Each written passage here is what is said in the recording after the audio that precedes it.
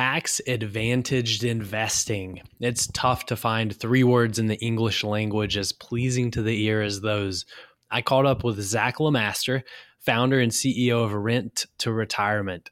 We chatted about investing via self-directed IRAs and solo 401ks, the shift of a homeowner nation to a renter nation, rental income surges, and predictions, and a fun dive into the Southwestern Florida rental real estate market. Thanks for listening.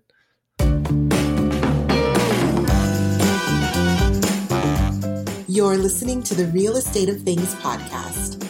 Welcome to the Real Estate of Things podcast. I'm your host, Dalton Elliott. I'm joined today by Zach LeMaster. He's the founder and CEO of Rent to Retirement. Zach, thank you so much for joining. Dalton, it's a pleasure to be here. I know we're going to talk about a lot of exciting stuff as we're moving into the new year, and excited to be here. Yeah, this is one of the first episodes of the year, and good to sit down with you and talk to me about Rent to Retirement. I don't think you could come up with a better name. How'd you lock that name down? And give me some of the backstory of what you all do at RTR. Yeah, absolutely. It's a little bit of a tongue twister, but very true to the name in terms of, what we try to accomplish for both ourselves and our clients. Very much building a rental portfolio to provide some level of retirement for investors, really whatever position they're in. If they're a newer investor, if they're looking to scale and diversify, whatever the case is. Real estate has really been, for us, Dalton, a game changer with our own life. I actually have a medical background working as an optometrist, as does my wife. We met in school in Oregon many years ago. I went into the Air Force since I was on scholarship for 7 years and spent 7 years in the Air Force as an OD, and then moved to Colorado after I exited the Air Force to work as a full-time optometrist here running private practices. During that entire time, we invested in rental real estate. Starting very slow. Even the first house we purchased was just a duplex, rented out half, lived in half, ended up trading that up, doing it, we didn't have to do a 1031 on that one, but it ended up just scaling up every single year. Every single year since that first duplex, we bought more and more real estate, and then strategically started to invest in different areas where we can maximize our returns, not just being focused on our local market, wherever that was. And then we got to the point where we were able to replace our active income with real estate investing. That allowed us to, retire essentially from the healthcare career fields and take on a full-time investor kind of position. And so a lot of our friends and family were looking at that saying, that looks very interesting. We want to participate in real estate. We love the benefits of real estate ownership. We don't know where to start. How do you invest out of state? And hence the, Rent to Retirement was born. We're assisting investors in building passive income portfolios in the markets that offer the best returns. We're a turnkey company, meaning we essentially sell investment properties to clients that are fully renovated or new construction, which we work a lot with Lima One on, to set themselves up to be in a scenario to obtain some sort of financial independence or retirement picture. So that's kind of a quick backstory on myself. Yeah, I want to unpack that last part a little bit. The space of real estate investing is incredibly crowded with educators, right? For all different types. You have on one end of the spectrum, you could say masterminds, kind of the quote unquote more elite education groups, peer-to-peer type groups. And then you have on the other end, folks looking to get into real estate investing for the first time. You have kind of local meetups. Talk me through your competitive advantage a little bit, because Rent to Retirement I don't see it, and correct me if I'm wrong, I don't see it as just an education piece. It really is kind of a full service game plan maker. How would you describe it? Yeah, absolutely. And we work in the turnkey space. Turnkey is a very broad term that people have many different definitions of, and so we always want to clearly define that. And really our competitive advantage, Dalton, is we're not just selling properties to clients. We're helping them build a comprehensive business plan, because that's what you're doing when you're investing in real estate. You are building a business, and there's ancillary things that come along with that to ensure that you're going to be successful over time. You got to make sure you have the best financing options in place, ensure you have the right CPA and attorney to make sure you have your legal structure set up, you're doing taxes appropriately. In my opinion, the best benefit of investing in real estate in general is the tax benefits. It's like the tax code is exclusively written for real estate investors. So, our approach to assisting investors is to build a comprehensive business model and assist them in accomplishing their goals over time and stay engaged with those clients. Everyone is in a different position with where they're at in their investing career. Some people are just getting started. Some people have a large portfolio and they're looking to diversify, exchange up, whatever the case is. We have built an entire network just from being successful investors ourselves to open that up to our clients. So yes, we're selling turnkey investments to people that want to be, a passive investor or diversify into the different markets that offer the best returns. But there's a lot that goes into that from a coaching and mentorship standpoint. As you mentioned, we see a lot of people in the education and these gurus out there that are offering seminars and charging people exorbitant amounts to do that. Well, in my personal opinion, is true education comes from hand-on experience and actually investing. You can research and read all day long, but actually having that core group, that network of people and surrounding yourself with people that are already successful with where you want to be is the best place, in my opinion, to accomplish the success. You don't need to spend high dollar amounts of money on education when you could easily work with a mentor or a team that assists you in actually building your own portfolio and simply learn over time. So I think that's our competitive advantage, at least in the turnkey space, is a simple fact that we obviously have our strategy to identify the markets that offer the best cash flow, equity, and appreciation, but also coupling that with building an individual investment plan for the client, for our investor, to help them be successful over time.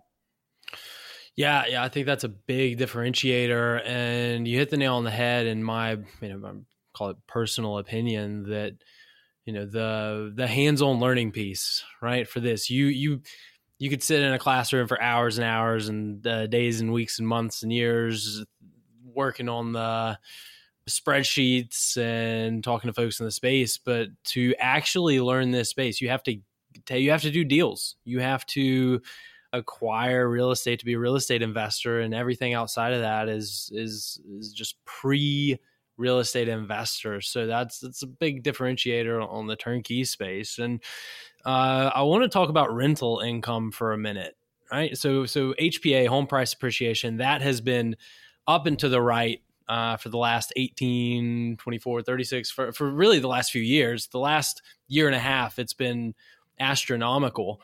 But one thing I think folks often forget, I think the home price appreciation piece buys the headline space a lot of the time, but rents have surged to a greater degree in a lot of cases. And do you see any issues with the pace at which rents have throttled up over the last 18 months? I think it's hard to make a general assumption across the country because we really would need to look on a microeconomic scale and evaluate each market individually. Absolutely, there's an affordability standpoint in some parts of the country where rents are getting out of hand, and you've actually seen the government come in and initiate rent control, which is a very challenging thing from an investor perspective, where you're capped on what you can charge, and having the additional regulation that is imposed on the property owner. A lot of the parts of the country that we focus on are your middle class rents. This is usually your $800 to $1,200 rent range. This is kind of your bread and butter investment housing that is always going to have demand. You're always going to have affordability in those price points as well. That gives us a lot of, we're not doing these high-end luxury houses where I do think, to your point, there absolutely will be, an affordability standpoint. Same thing with appreciation. We've been riding this train for a long time, and people have been talking about a potential correction or, whatever the case is. And I think that will happen at some point, probably. I mean, everyone wants to compare to 2008. In no way, shape, or form are we in any sort of similar sort of setting. But I think it's going to be very much market by market. In certain parts of the country, you may see some areas where appreciation and rental increases are either capped or we start to see a slowdown at some point in time. The areas that we focus on, all cash flow. And that's really the core message. I mean, we want to be in areas that have things like landlord-friendly legislation, low taxes, population and economic growth. But fundamentally speaking, our main core criteria is ensuring the property's cash flow. Because that way if you have a tenant in your property paying rent, it's a sustainable property. The market can really do whatever it wants in terms of values. And, we know that all real estate goes up over time. But I think that's how you create a sustainable business model, and focusing in different sectors of these markets where you do see consistent affordability for rents. Yeah. So what markets have you excited right now? There's a lot of different markets for different reasons. Kind of the markets that we focus on are a lot of the Midwest and Southeast. Mhm. These would be the markets that fit our criteria we talked about previously from a tax and legislation standpoint. Also, where we see high rent to price ratios to be able to actually have positive cash flow. There's a lot of areas that you simply can't cash flow. East and West Coast being a lot of those. So we invest heavily in Ohio, Missouri, Indiana. We do a lot of new construction in areas that still have affordability, but are growing dramatically in terms of price points. This would be more of the Southeast, Florida being one of the big states. I mean, if you just look at population trends over this past couple of years, everyone's moving to Texas and Florida, Texas being the front runner. However, property taxes are going up dramatically year after year in Texas, which makes it a challenge to actually cash flow. So we want to be in the path of progress and be in those areas. Florida is an area where you have 1,000 people a day moving. All the builders combined cannot keep up with the housing demand. We right now are seeing the houses that are on market for both rental and resale we have the shortest amount of inventory that we've ever seen in history, as well as the shortest amount of time on market for rentals and resales. And that's just simply a supply and demand. There's so many people moving there. And there's a handful of different reasons for that.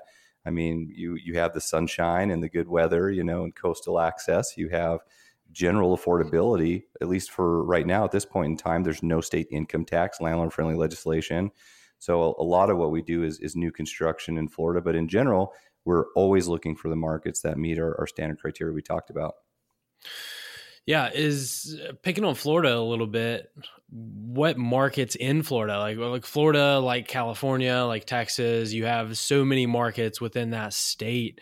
Are there any that are kind of on the opposite end of the trend that you're shying away from? Or is it kind of the whole state en masse is just on fire? I think, to be quite honest, you could throw a dart at the map of Florida and probably be okay if you're investing. However, we do see certain areas like Orlando, for instance, that the prices are starting to get rather aggressive and kind of hard to cash flow. But Florida's a big state.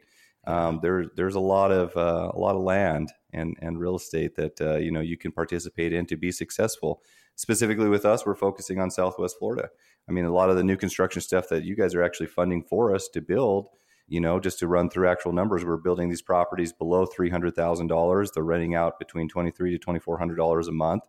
I mean, that's going to be a double-digit cash flow return if you have long-term debt with those kind of numbers. But the big key is those properties are appraising usually between $60,000 to $120,000 more than we're building them for.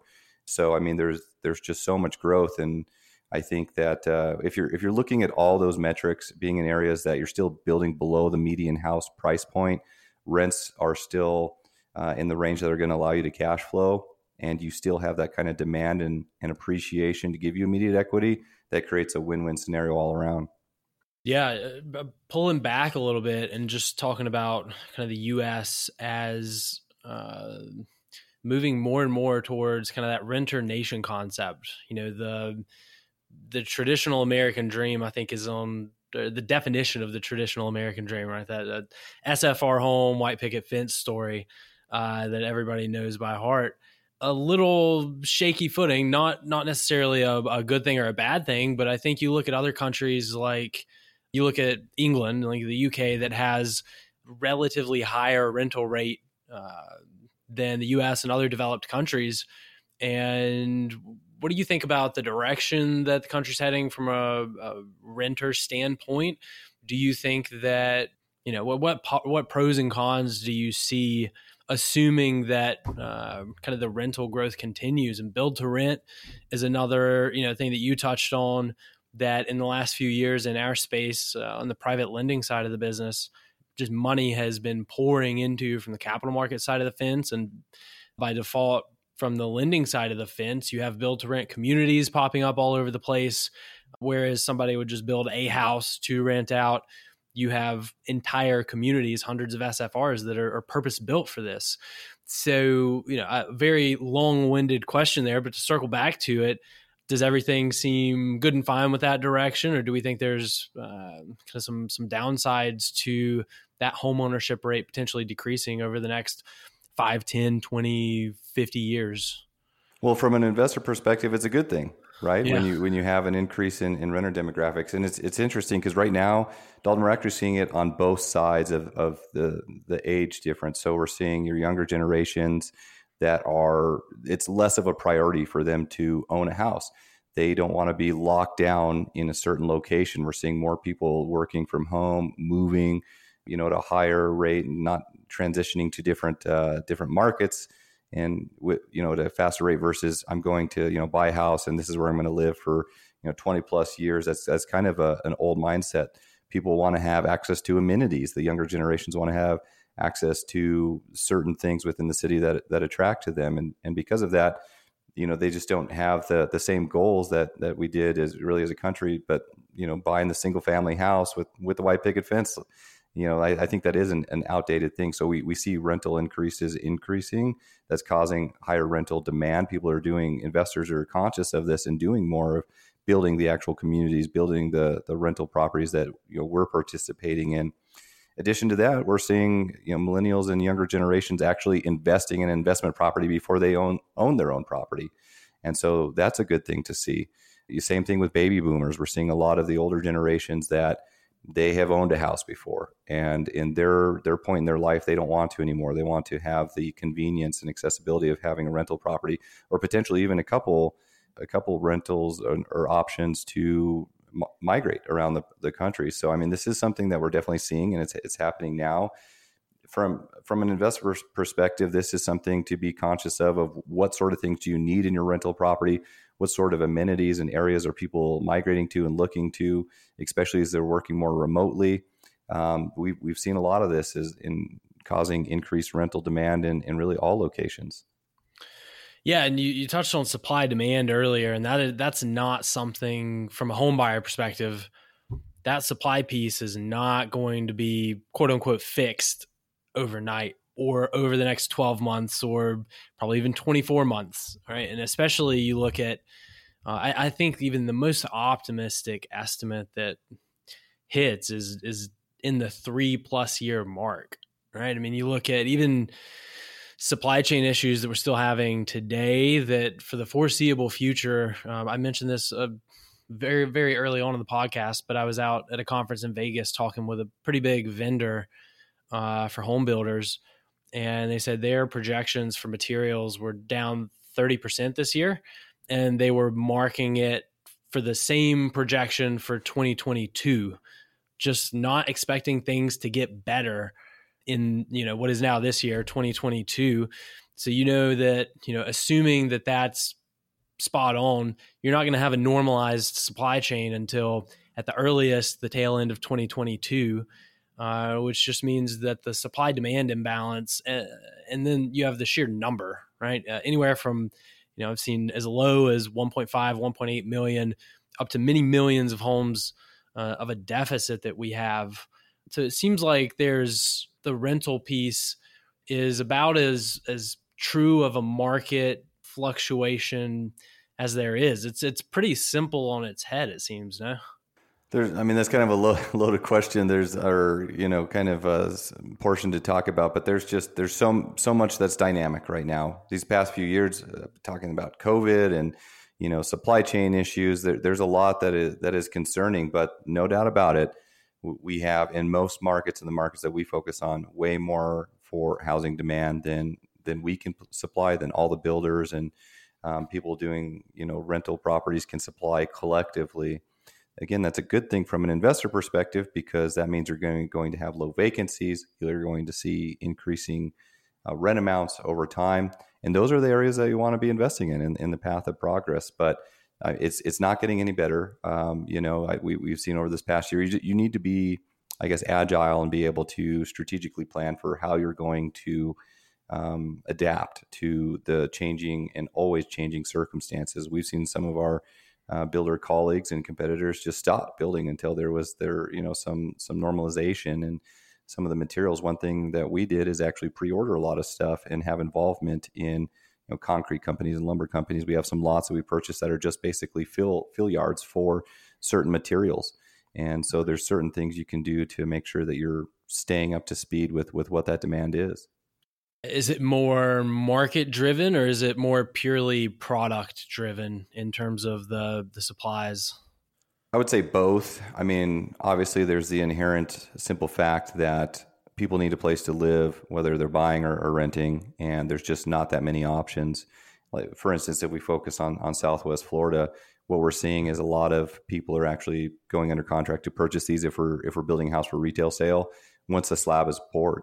And you have multiple competitive cash offers for those purchases, because usually these are people that are leaving one of these really expensive coastal markets and they just sold their 3-2 1950s house for $1.4 million. You know, they can come and buy a much larger house in Florida for a fraction of that cost. So there's that aspect of it. And then you couple that with the supply chain issues and what we've seen, especially with lumber and certain things over this past year. It's been a challenge and it's continuing, but you have to adapt and have a plan for it. And I think if you're able to figure it out, this is a very attractive time to be in the rental space, to be in the building space, especially. Yeah, that migration from high cost of living to medium cost of living, that's big. As I said, I'm 2.5 hours away from Atlanta, which is kind of where my day job, Lima One Capital, where our company was founded. And we still have a really good presence and monthly and annual loan production there, really strong foothold. And talking with folks there, they say that is a big driver of home prices. Not only do you have the supply issue, which is most everywhere in the country, but you have a large number of people leaving these high cost of living markets, moving into, like you talked about, the Southeast, more affordable regions, but relatively speaking, medium cost of living compared to a Manhattan or San Francisco or Austin, Texas, somewhere like that. And then you look at moves from Northeast to Florida. That's been another big one. So I think those are gonna that migration is gonna keep happening, especially with the fact that work from home is here to stay to a much bigger degree than it was pre-pandemic.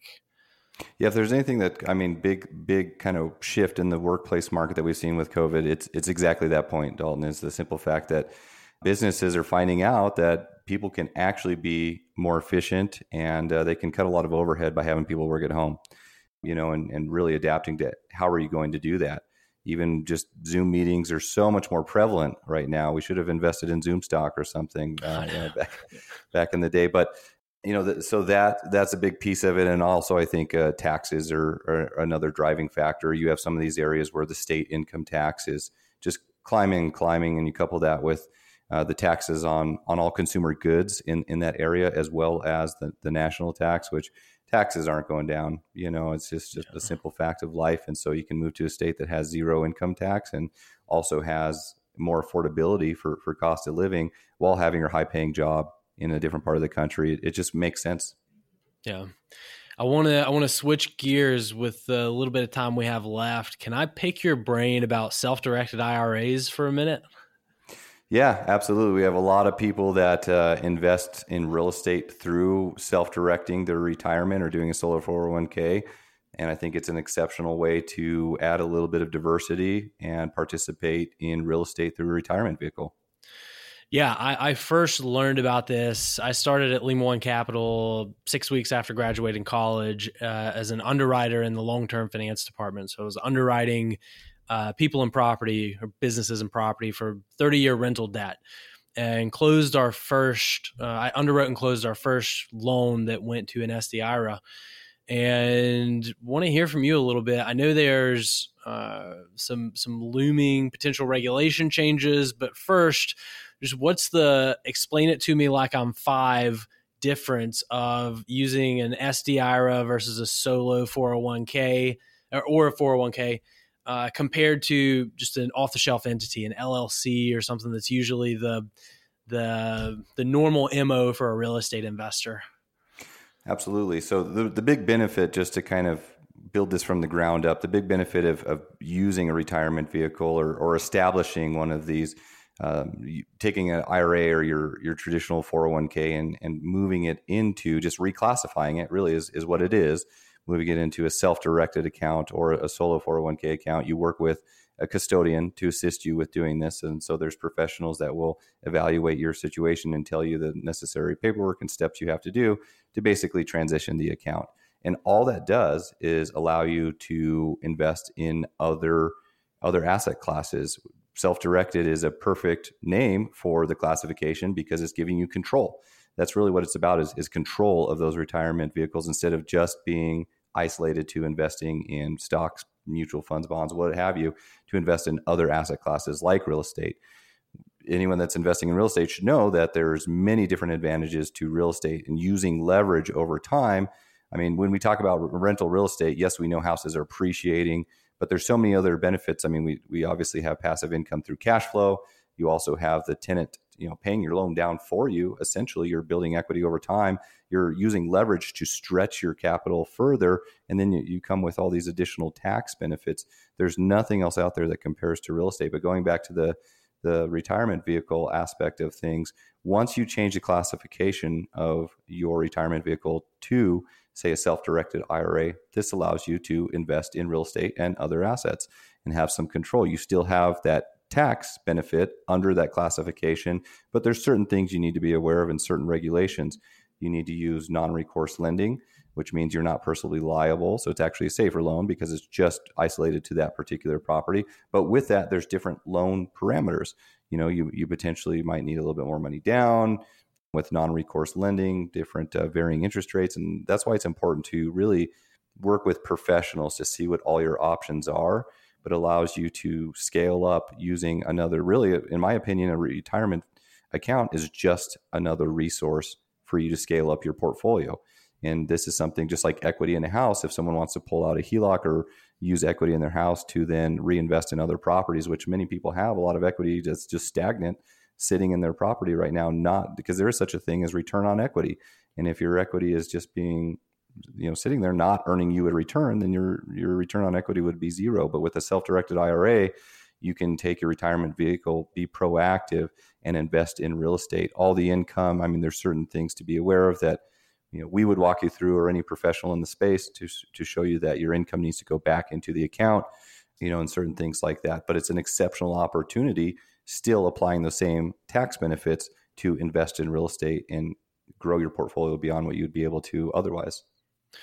Yeah, you at the beginning of this conversation, you mentioned real estate and tax advantages being just beautifully linked together, and this is a good way to come full circle on it. And that it's tough to find. You have the SDIRA, you have the solo 401k, you have opportunity zones, you have a handful of items, vehicles, opportunities in the real estate world that just take that tax advantage to a completely higher degree. But to your point, knowing whenever we, on the kind of Lima One Capital lending side of the fence, when we first created a product for this, this was in 2015, there are a lot of nuances that come with lending to kind of a tax advantaged account versus just a business entity. That this is absolutely not something you should go it alone or try to figure it out on your own, because literally you have to follow the letter of the law. You talked about proceeds, how those get used, has to be a true non-recourse, not a limited recourse. Like, there are a lot of I's that have to be dotted and T's that have to be crossed, but I'm a big believer in utilizing the tax code to its fullest potential. And that's so true, Dalton. If we look at Congress, right, you mentioned the point about impending changes potentially. And yes, the tax code and really legislation will change over time. It's always a dynamic space. However, if we just look at where we've been as a country, real estate has always been a protected place because Congress, and there's a reason why 100% of Congress owns investment real estate, right? And that will continue to be the case. But the government implies certain tax codes to stimulate the economy. That's how they influence the economy is through adjusting different tax codes. So by making it an advantage for real estate investors to participate in real estate and go out and borrow money and do things like this, that's why the tax code is written the way it is. And you're absolutely correct. You need to have a professional walk you through exactly what all the options and regulations are, so you fully understand what the best option is for you. My two favorite things in real estate tax concerning wise is doing a 1031 exchange and also cost segregation studies. I mean, it's a very real possibility that you can continue to trade up and buy more real estate without ever having to pay capital gains, and you can pass that on in many cases to future generations to build generational wealth and those taxes are forgiven. Cost segregation studies, which is essentially accelerated depreciation, you can, if you're an active investor and qualify as a real estate professional, you can very much wipe out your entire tax burden if you buy enough real estate every single year by taking accelerated depreciation. That's exactly what we do every single year. But you got to be aware of these things and be working with the right people to help you map out that plan. Yeah, I love it. I love it. And no better person to talk to about that than you, and no better group than Rent to Retirement. So tell the fine listeners of Real Estate of Things how they can get in touch with you. Yeah, absolutely. If someone is interested to learn more about working with us to purchase turnkey properties or just wants to have an initial consultation to find out a little bit more about investing in different markets and how we work with each client to help them build their plan, they can simply go to our website. It's renttoretirement.com. That's renttoretirement.com. They can call our 1-800 number, 1-800-311-6781, and reach out. The first thing we want to do with every single person is have a 30-minute consultation, go over your investment goals, criteria, your timeline, talk about the different opportunities available to you. We don't charge clients for anything, by the way. We don't charge people for consultations or any sort of mentorship. We sell properties. We build and renovate turnkey properties. And so our income comes through the sale of those properties. All the advice and education and mentorship is absolutely free. We don't charge that for that at all. So we welcome anyone to reach out to us that would like to learn more. You do business the honest way. How beautiful and refreshing. I love it. I love it. Hey, Zach, thank you so much for sitting down with me. I really appreciate it. Thank you so much, Dalton. It's been a pleasure. Hey, thanks to everybody for listening. Talk soon. Take care.